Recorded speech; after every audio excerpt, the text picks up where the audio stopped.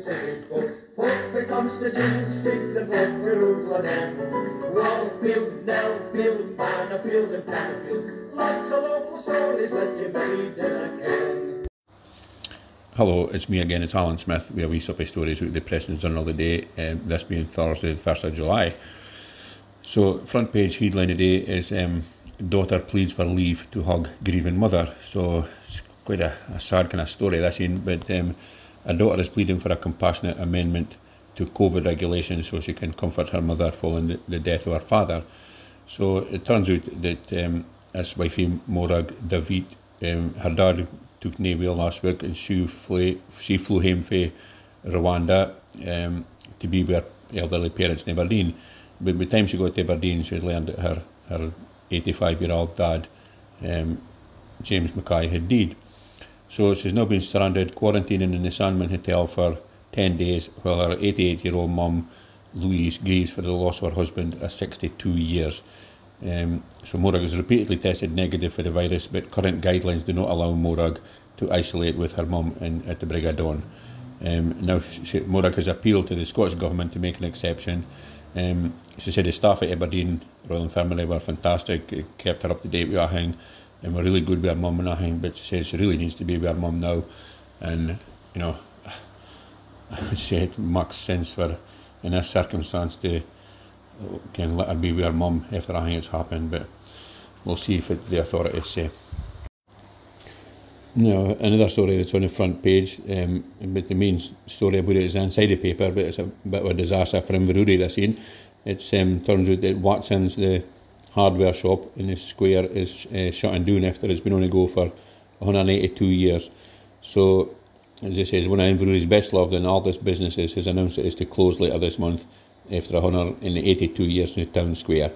So it sells a variety of DIY stuff, garden supplies and pottery and local souvenirs and everything. And it was taken over by the current owner, Mary Sloan, in 2000.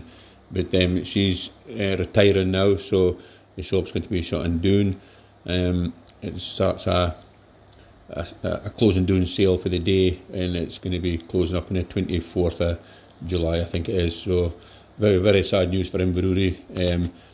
And it's been Watson owned and nothing until Mary Sloan bought it in 2000. So it's very sad day for Inverurie, like I say. And then I came far, I'll get my tomato plunks now, but they were always very good for there, so that's a pity.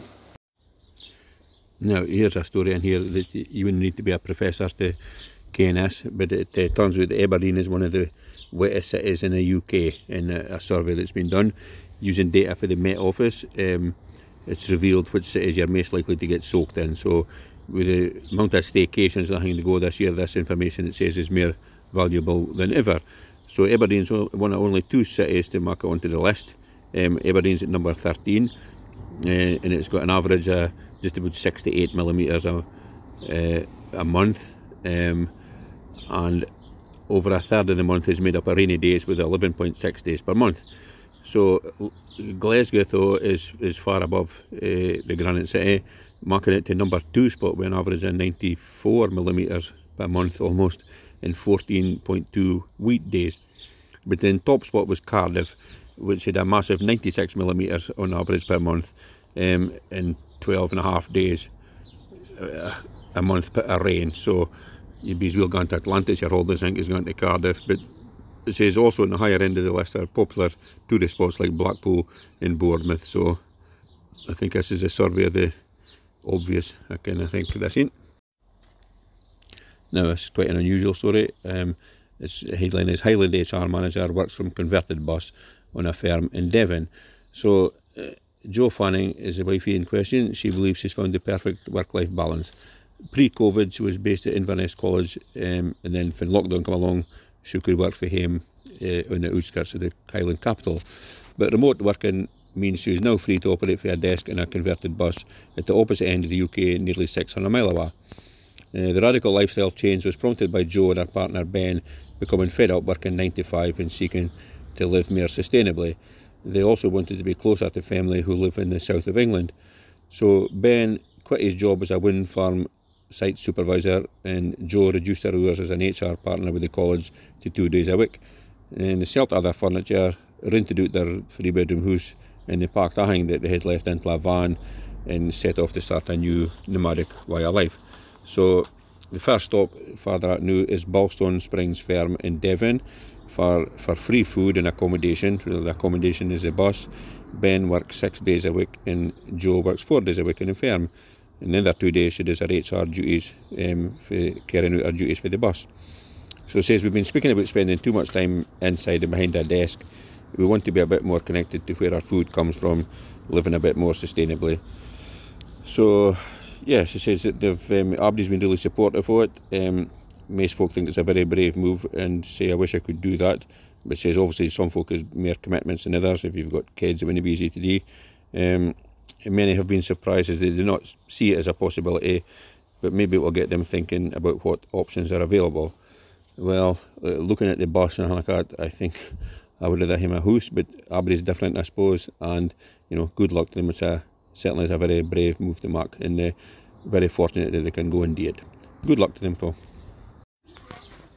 Now here's another sad news story if you're a fan of fish and chips.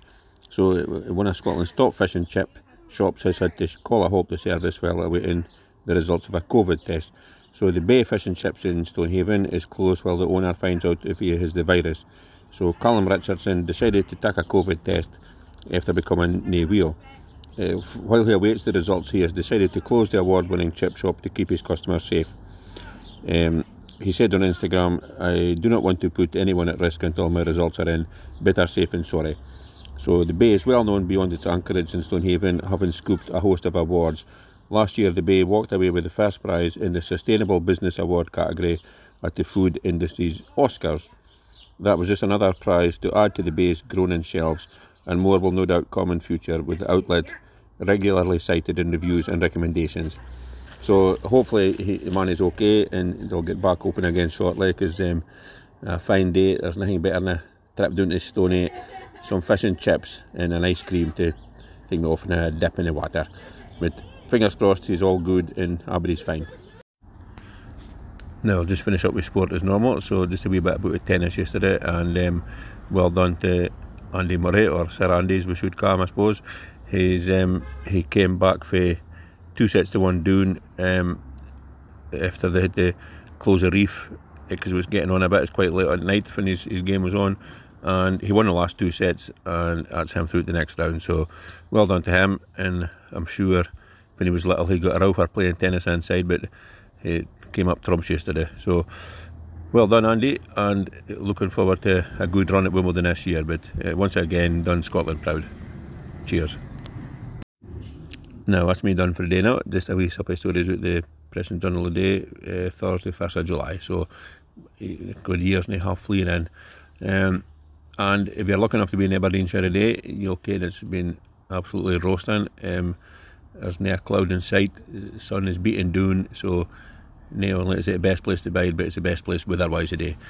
So thanks very much for listening to this podcast. I hope you've enjoyed it. If you have, mind and tell all your pals. Let anybody biding abroad ken about it, so they can listen till now. And if you didn't like it, as I keep on saying, perseverance is the key. One day I'm sure you'll get to like it. Okay, thanks now, bye bye. Folk the Constitution Street and folk the roads on end. Wallfield, Nellfield, Manorfield and Canterfield. Lots of local stories that you may never hear.